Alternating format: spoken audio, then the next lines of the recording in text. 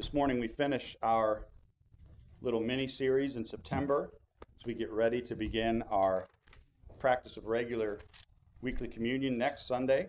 We finish our sermons for the month of September on communion. And this morning, as our last message, we consider communion a strengthening through Christ. And so we're going to look this morning at Isaiah chapter 40, verses 10 and 11. We'll kind of bounce around a little bit too, so keep your Bible open. But we'll primarily focus in on verse 11 this morning. Isaiah chapter 40, verses 10 and 11. Let's give our attention now to the words of the living God. The prophet Isaiah says, "Behold, the Lord God shall come with a strong hand, and his arm shall rule for him. Behold, his reward is with him, and his work before him. He will feed his flock like a shepherd. He will gather the lambs with his arm, and carry them in his bosom, and gently lead those who are with young." Amen. The grass withers and the flower fades, but the word of our God will stand forever. And may God now bless us as we consider his word this morning. There's an old country music song from the mid-'80s. Some of you may know it. Some of you maybe weren't even born yet. If you're like me, you weren't born yet in the 80s. Not to date myself too much there. But it's a song that I didn't know my Uncle Dan was covering. My Uncle Dan, my father's brother, him and my dad would often play guitars together. They still do when they visit. And they would sing. And my Uncle Dan makes up all kinds of songs. He likes to write music and makes his own guitars. He's a smart man. He's also a minister. So he's got a lot going for him. But my Uncle Dan used to sing a song called Daddy's Hands. And I did not realize he was covering a song. I thought he had made it up. I thought he was singing a song about my grandfather Gary, who I knew.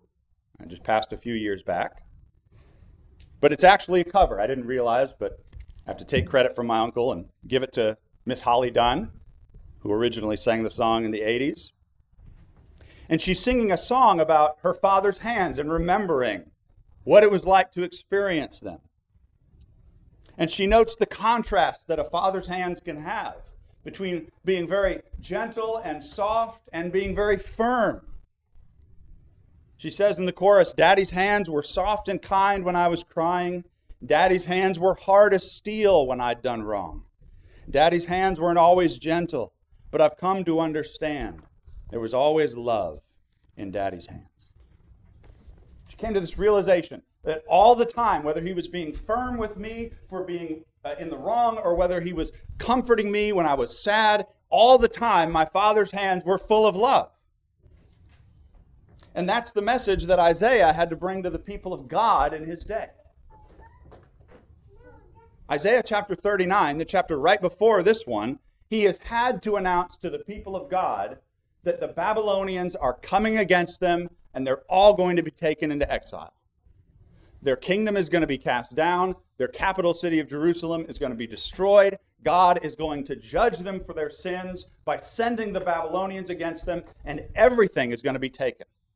Look back with me at chapter 39 and verse 5.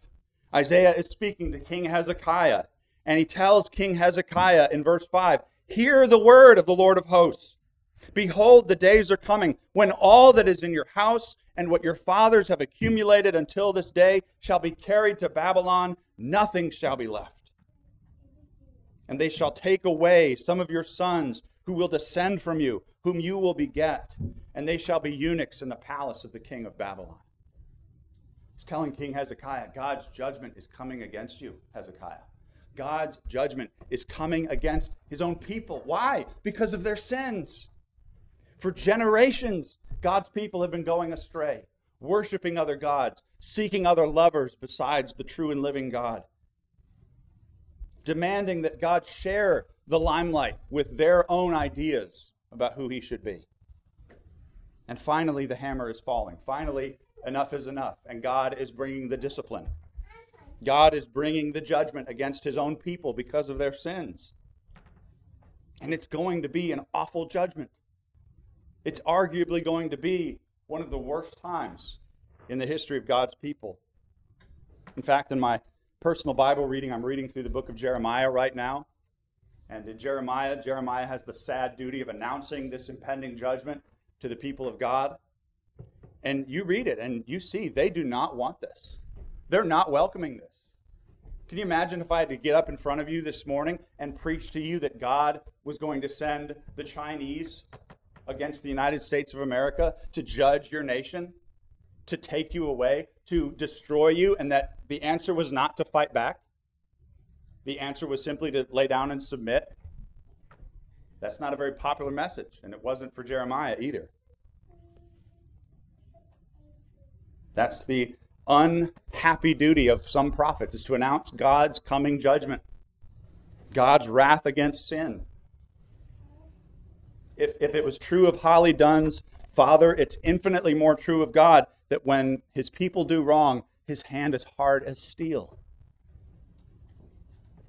But it's also true, infinitely true, that although God's hand is hard as steel against the sins of his people, his hands are gentle against his people themselves.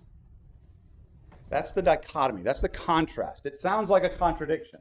People hear this today with all of our warped, perverse understanding. We don't understand truth, and so we hear messages like this and we can't fathom it. But what the Bible says is that at the same time, God has infinite hatred and wrath against your sin, but also at the same time, in equal measure, God has infinite love and mercy for you if you come to him through Christ.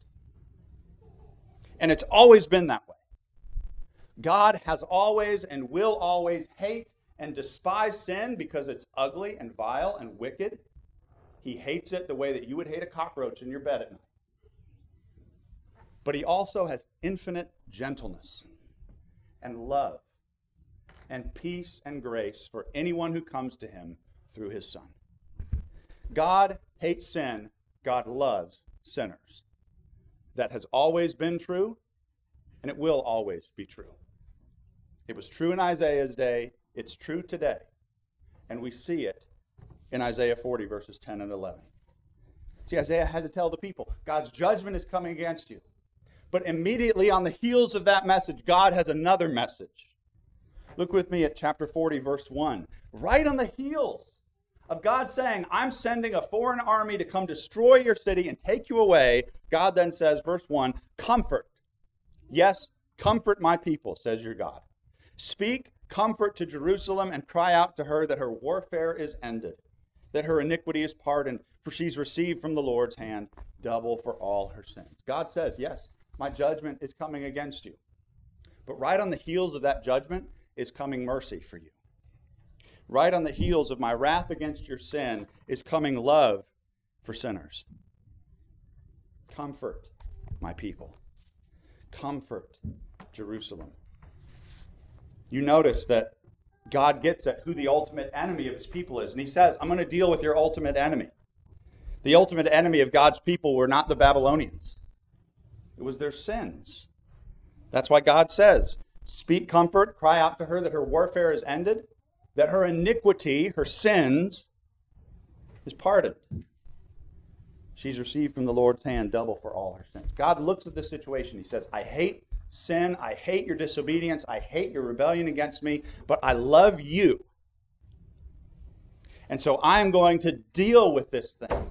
I'm going to deal with this problem that is separating you from me and bringing my judgment on you. I'm going to deal with your sins and bring them to an end so that then I can be gracious and loving towards you. We see that contrast in verses 10 and 11. Verse 10 talks about the strength of God. It talks about how his strong arm is going to come and rule for him. When it says his reward is with him, it's not that God is getting a reward. The idea is that God is bringing reward. And not all rewards are necessarily good. We always get what we deserve. So God says, I'm coming with what you deserve. His work is before him. And you think that sounds bad, right? But God says, I'm going to come with strength for you, not against you. I'm going to come with my strength against your sin, but for you. That's why the strong-handed God can come. And in verse 11, Isaiah says he will feed his flock like a shepherd. Yes, he's going to come with a strong hand. Yes, Your Father's hand, your heavenly Father's hand, is as hard as steel against sin. But that same hand, when your sins are taken away, he feeds you like a shepherd. He takes care of you like a shepherd takes care of his sheep. Notice verse 10, his arm shall rule for him. And then at verse 11, he will gather his lambs with his arm. The same arm that crushes the nations, the same arm that destroys sin, is the same arm that takes up little lambs and holds them gently, and he carries them in his own bosom. That's the image that Isaiah gives us in verse 11. The same God who has this infinite, unending wrath and righteous hatred of sin is the same God who says, I want to take you up like a little lamb in my arms, and I want to carry you in my bosom. That's what the Lord's Supper is all about. That's what communion is all about. At communion, you have both of these things put on full display for you. You see God's hatred of sin when you come to the Lord's table. Why? Because the Bible says that when you come to the Lord's table, you behold the cross. You see the work of Jesus on the cross. And what was God doing at the cross? Well, one thing that God did at the cross was he revealed his wrath against sin. He showed exactly what he thinks of our sins. If you've ever wondered, hey, what is God's opinion of sin, right? What does he think about it? Does he kind of like let it slide? Is he sort of like, kind of a wishy-washy parent where it's just he's just too tired to deal with it? No. The cross tells us that God hates sin and God must deal with sin. See, the cross tells us that God hates sin so much that the only possible solution to sin was the death, the brutal death and punishment of his only begotten Son. The only way that this could be solved justly was for Jesus Christ to die. The only righteous man who's ever lived, the only innocent man who never deserved to die, had to die for sin. And the cross is where we see God's hatred of sin pictured. Friends, when we come to the Lord's table next week, you need to know that the Lord's table is set for sinners, but it is not set for people who love sin. There's a crucial difference. The table of the Lord is set for sinners, but it's not set for those who love sin. That's why, as the Catechism question rightly points out, and as the Word of God says, we should examine ourselves. We've got to look at my own heart before I come to the table. What is my attitude towards sin? Am I cherishing things that God hates?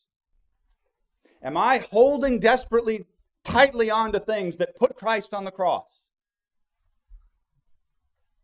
Then I'm not right. And I need to change. I need to get right with God. I need to repent. The Lord's table is set for sinners, but it is set for sinners who have learned to hate their sin the way that God hates their sin. Sinners who hate the sins of the world, but especially they hate their own sins. I've often found that it's easy for me to hate other people's sins. It's sometimes very difficult for me to hate my own sins. Maybe you've had that experience too. You hear a message about some sin and you go, man, I wish this person would have heard that message, right? I wish this person would have been there because they really needed to hear that message. Well, friend, God didn't put that person there. He put you there. It's very easy to hate other people's sins. It's very hard. It takes the Holy Spirit, in fact, to hate our own sins. And when the Christian soul looks at sin, because of the Holy Spirit in us, we now have God's eyes, and we see sin for what it really is. When we're in sin, when we're lost, we look at sin and we view it as this sort of cuddly thing. We love it. It's like a little pet we can keep with us. But when we get God's sight, we see sin for what it really is. We see it in its ugliness. We see it for the evil that it really is. We see it as worthy of death. When we see sin the way God sees it, we start seeing sin the way that a cancer patient would see their tumor. It's attached to me, but I don't want it attached to me. I want it dead and out of me. That's why the Bible says, Colossians 3, verse 5, therefore, put to death your members which are on the earth. Put to death those things in you that are earthly and worldly. fornication, uncleanness, passions, evil desire, and covetousness, which is idolatry. Paul doesn't say that when you come face to face with your sins, you sort of go, okay, right? Everybody's got problems, right? We all sort of fall down sometimes. No big deal. Paul says, no, it is a big deal. When you look at sin, you need to see sin like a cancerous tumor. Because that's what it is. It's this thing that is leaching life out of you, and if you don't take care of it, it's going to kill you. And our response as Christians to our sins needs to be that of the cancer patient. I have yet to ever encounter a person going through chemo who learned to love their tumors.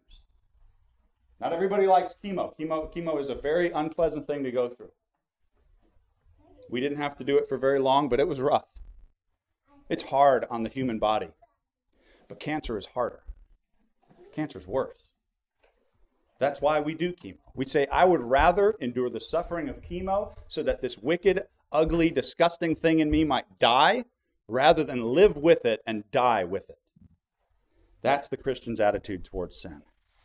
The table of God is set for sinners, but it is set for sinners who've learned to hate their sin, because we see that God hates our sin. Let me just go speak at an aside for a moment. I shared about this on social media, but if you don't follow us on social media, it is one of the greatest deceits of our day. This idea that somehow the thought of being separated from our sins means a lessening of who we are. That's the lie that so many people believe today. We hear about certain sins and we think, if God demands that I get rid of those things, somehow I'm going to be less, right? Because that's who I am. That's part of me. We see it in the LGBTQ issue. We see it in issues like adultery. We see it in issues like drug abuse and alcohol abuse. We see it in how we treat people. There are people walking around today who are nasty to others and who are short-tempered with people and who blow up at people at the drop of a pin. And they say, well, that's just who I am, right? You don't know how I grew up. You don't know what kind of home I grew up in. That's just kind of who I am. Well, God says that those things are despicable and wicked. And his call for you is to get rid of them and put them to death. And people say, well, doesn't God love me for who I am? One of the greatest tricks of the devil in our day today is this idea that somehow sinners cannot be separated from their sins. That somehow your sin is an inherent part of who you are. Friends, God did not create you with sin originally. God did not create us to have sin originally. Sin is an intruder. Sin is a leech. It's a parasite, and it's going to destroy the soul if it's not taken care of. Young people, this is a lie that you will hear today, and you need to be ready to push back against it. Because the best news is that you can be separated from your sins. If you can't be separated from your sin, then you cannot be forever in the presence of God.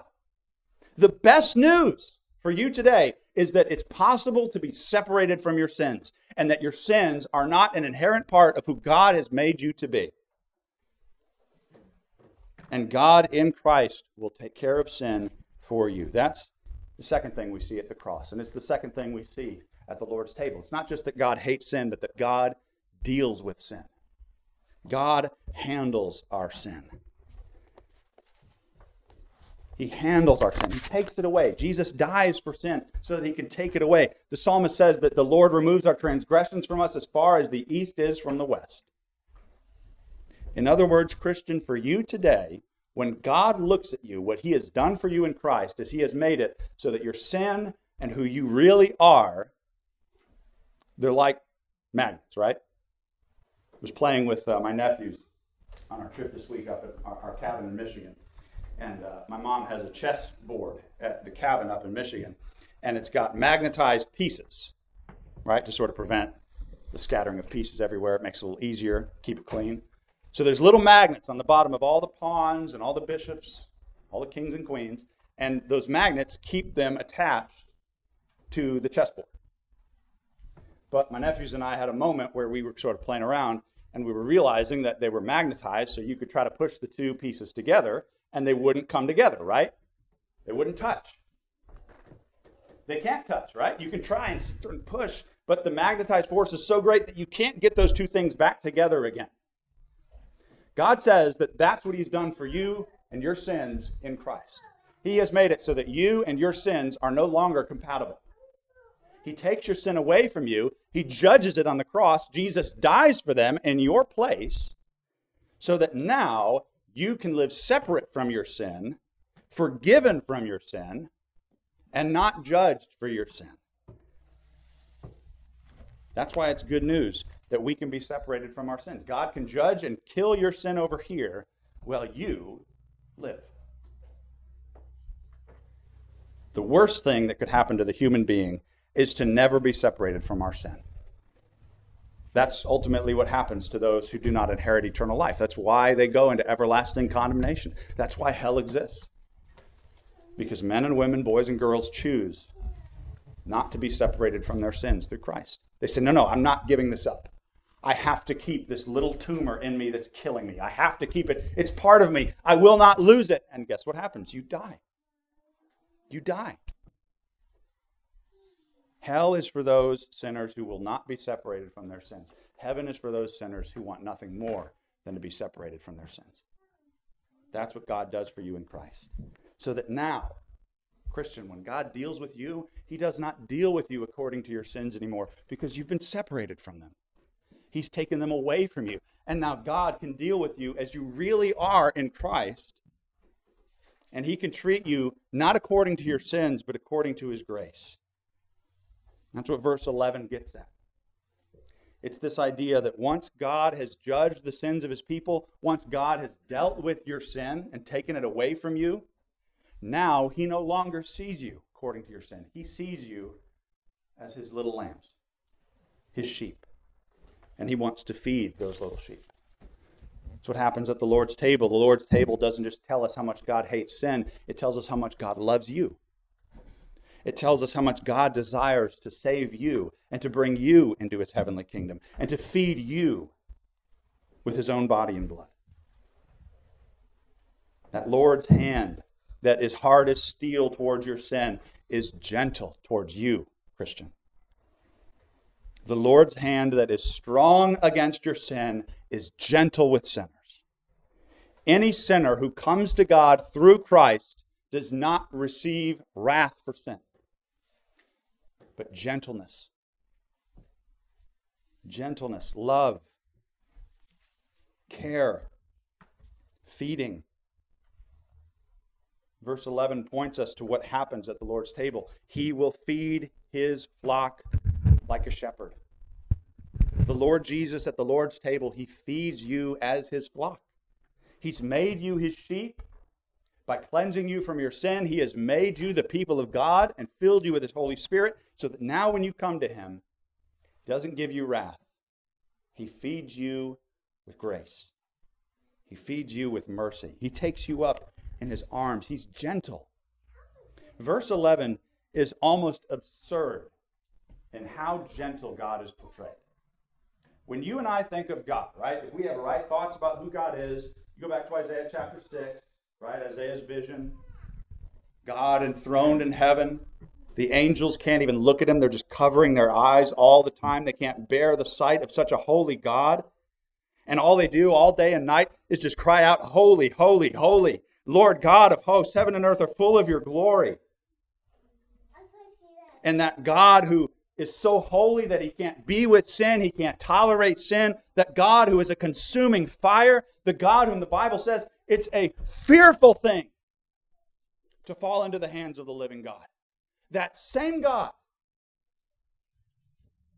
gathers little lambs in his arm.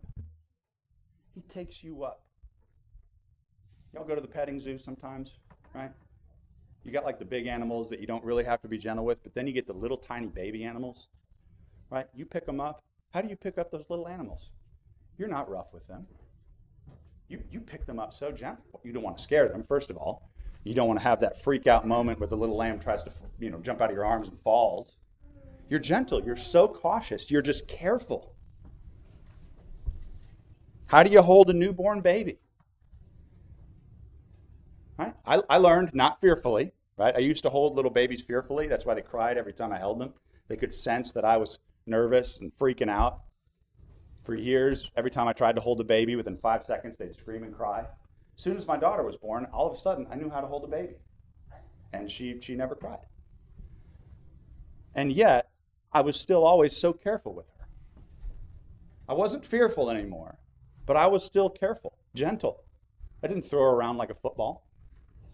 I was careful with that little girl. That's how God is with you. He's gentle. That's how Christ is with you, Christian. He takes away your sins. He pours out wrath on your sins so that with you, he can be gentle and caring and loving. Turn over with me to chapter 42, just a couple pages ahead, probably in your Bible. Look at Isaiah 42. I want you to see these words for yourself. Go to Isaiah 42 and verse 3. One of the Puritans wrote an entire book about this one verse. Puritans did that a lot, by the way. They pick like one verse and just write a whole book about it and just explore all of the little facets of that one verse. I forget who it was, I'm speaking off the top of my head here, but one of the Puritans, I've read the book, wrote an entire book about this one verse, Isaiah chapter 42, verse 3. Speaking about the Messiah, our Lord Jesus Christ, Isaiah says, "A bruised reed he will not break, and smoking flax he will not quench." That's how gentle he is. You'll know what reeds are, those little thin, like barely holding together plants. We were up at Lake Michigan this past week, and there's these little plants up in the lake, and they get wet, and they get weak, and they break so easily. Nora could break them. She's picking them up, and they're breaking as soon as she picks them up. She doesn't know to be gentle with them, right? Well, the Bible says that when Jesus handles the bruised reed, the reed that's just barely hanging on, he's so gentle that he does not break the bruised reed. Smoking flax, that little bit of burning material that's just barely got an ember going left, says he doesn't quench it. He doesn't snuff that out.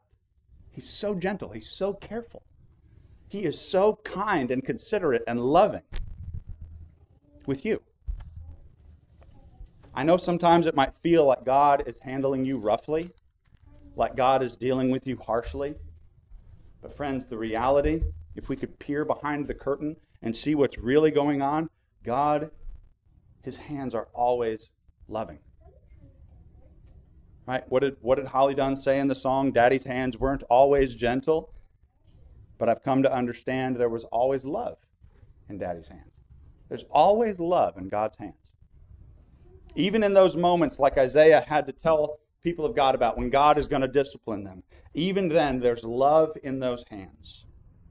And the purpose of his discipline is so that he can bring back the wandering sheep into his flock and feed them like a shepherd. Jesus wants to gather those little lambs with his arms, and he takes care of even the weakest ones. That kind of awkward end of the verse there, verse 11. He gently leads those who are with young. Right? Sort of the weakest, the most precarious sheep, the ones that are in most need, he gently leads them. Christian, God will be gentle with you. John Calvin commented on this verse, and he says, in a word, God will be mild, kind, gentle, and compassionate, so that he will not drive the weak harder than they are able to bear. I know that sometimes life feels like it's getting away from you. I feel that too sometimes. You feel like God is putting you in that little snow globe and just shaking you up to see what happens, right? His hands are always full of love. His hands are always doing good for you.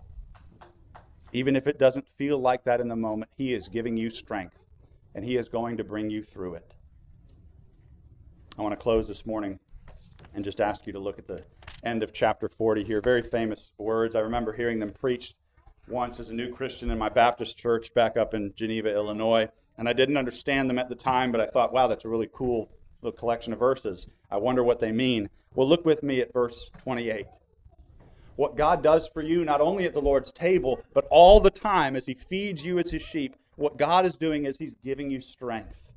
The strong God is caring for you in your weakness, and he is giving you his own strength, so that as you and I go from the presence of God, we are renewed. Look at what verse 28 says. Have you not known? Have you not heard? The everlasting God, the Lord, the creator of the ends of the earth, neither faints nor is weary. His understanding is unsearchable. He gives power to the weak. And to those who have no might, he increases strength. Even the youth shall faint and be weary. The young men shall utterly fall. But those who wait on the Lord shall renew their strength. They shall mount up with wings like eagles. They shall run and not be weary. They shall walk and not faint. You and I are weak. There's no question about it. But the good news, Christian, is that God gives power to the weak. To those who have no might, he's not only gentle with you, but he gives you strength. Some of you older folks can take that verse 30 and you ought to put it on your fridge. Even the youths shall faint and be weary, right? When it comes to the things of God, age is no consideration. When it comes to the things of God and heaven, human age, nothing. Youths can faint and get weary, but those who wait on the Lord renew their strength. That's what God does for you. Not just at church, not just at the Lord's table, maybe especially there, but all the time as God cares for your soul. He is caring for you in your weakness. He's giving you strength so that he can lead you like a shepherd. So that he can lead you in those green pastures, as David said in Psalm 23. And he will gently lead you, even carrying you in his bosom, bringing you to his heavenly kingdom.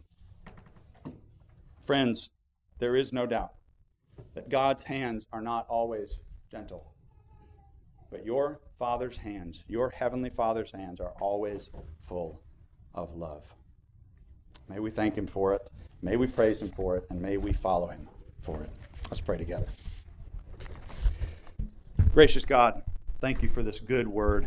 Lord, just thank you for the blessing it was even to just prepare this message this week. Lord, we thank you for how good you are. Lord, you're so wise. Lord, we confess that we are often, Lord, slow, sluggish. We demand one-size-fits-all approaches, but Lord, you are not like that. You care for the very weakest ones. You accommodate even the very weakest souls. You gently lead your sheep. You take up those littlest lambs in your arm and you carry them in your bosom, Lord Jesus. We thank you, Lord. Thank you that not just when we hear the word preached, not just when we come to the Lord's table, but all the time what you are doing is you are taking care of our sins, you're putting our sins to death, and you are loving and caring for us.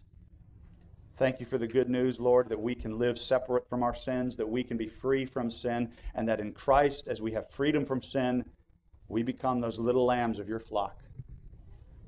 Lord, I pray that we would have hearts to receive your gentleness. Lord, help us not to be ashamed of weakness. Help us to remember that, as Paul said, when I am weak, I am strong. When we are weak in ourselves, we are strong in God.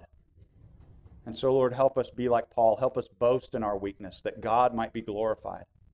As we go into another week, Lord, help us to boast not in ourselves, but in our good friend Jesus, who died for us, who lives for us, who's coming again for us. Father, we pray that in all these things you might get glory, that Jesus might be honored. And Lord, as we prepare to begin our new communion practice next Sunday, oh Lord, we pray that when we come to the table, we would come not just hating sin, but loving the Savior. Not just seeking to be free from sin, but seeking to be filled with the very presence of God. Feed us, Lord. Feed us like your little sheep that we are. Keep us from wandering. Help us to walk in your righteous paths, that in all things we might glorify God. In Jesus' name we pray. Amen.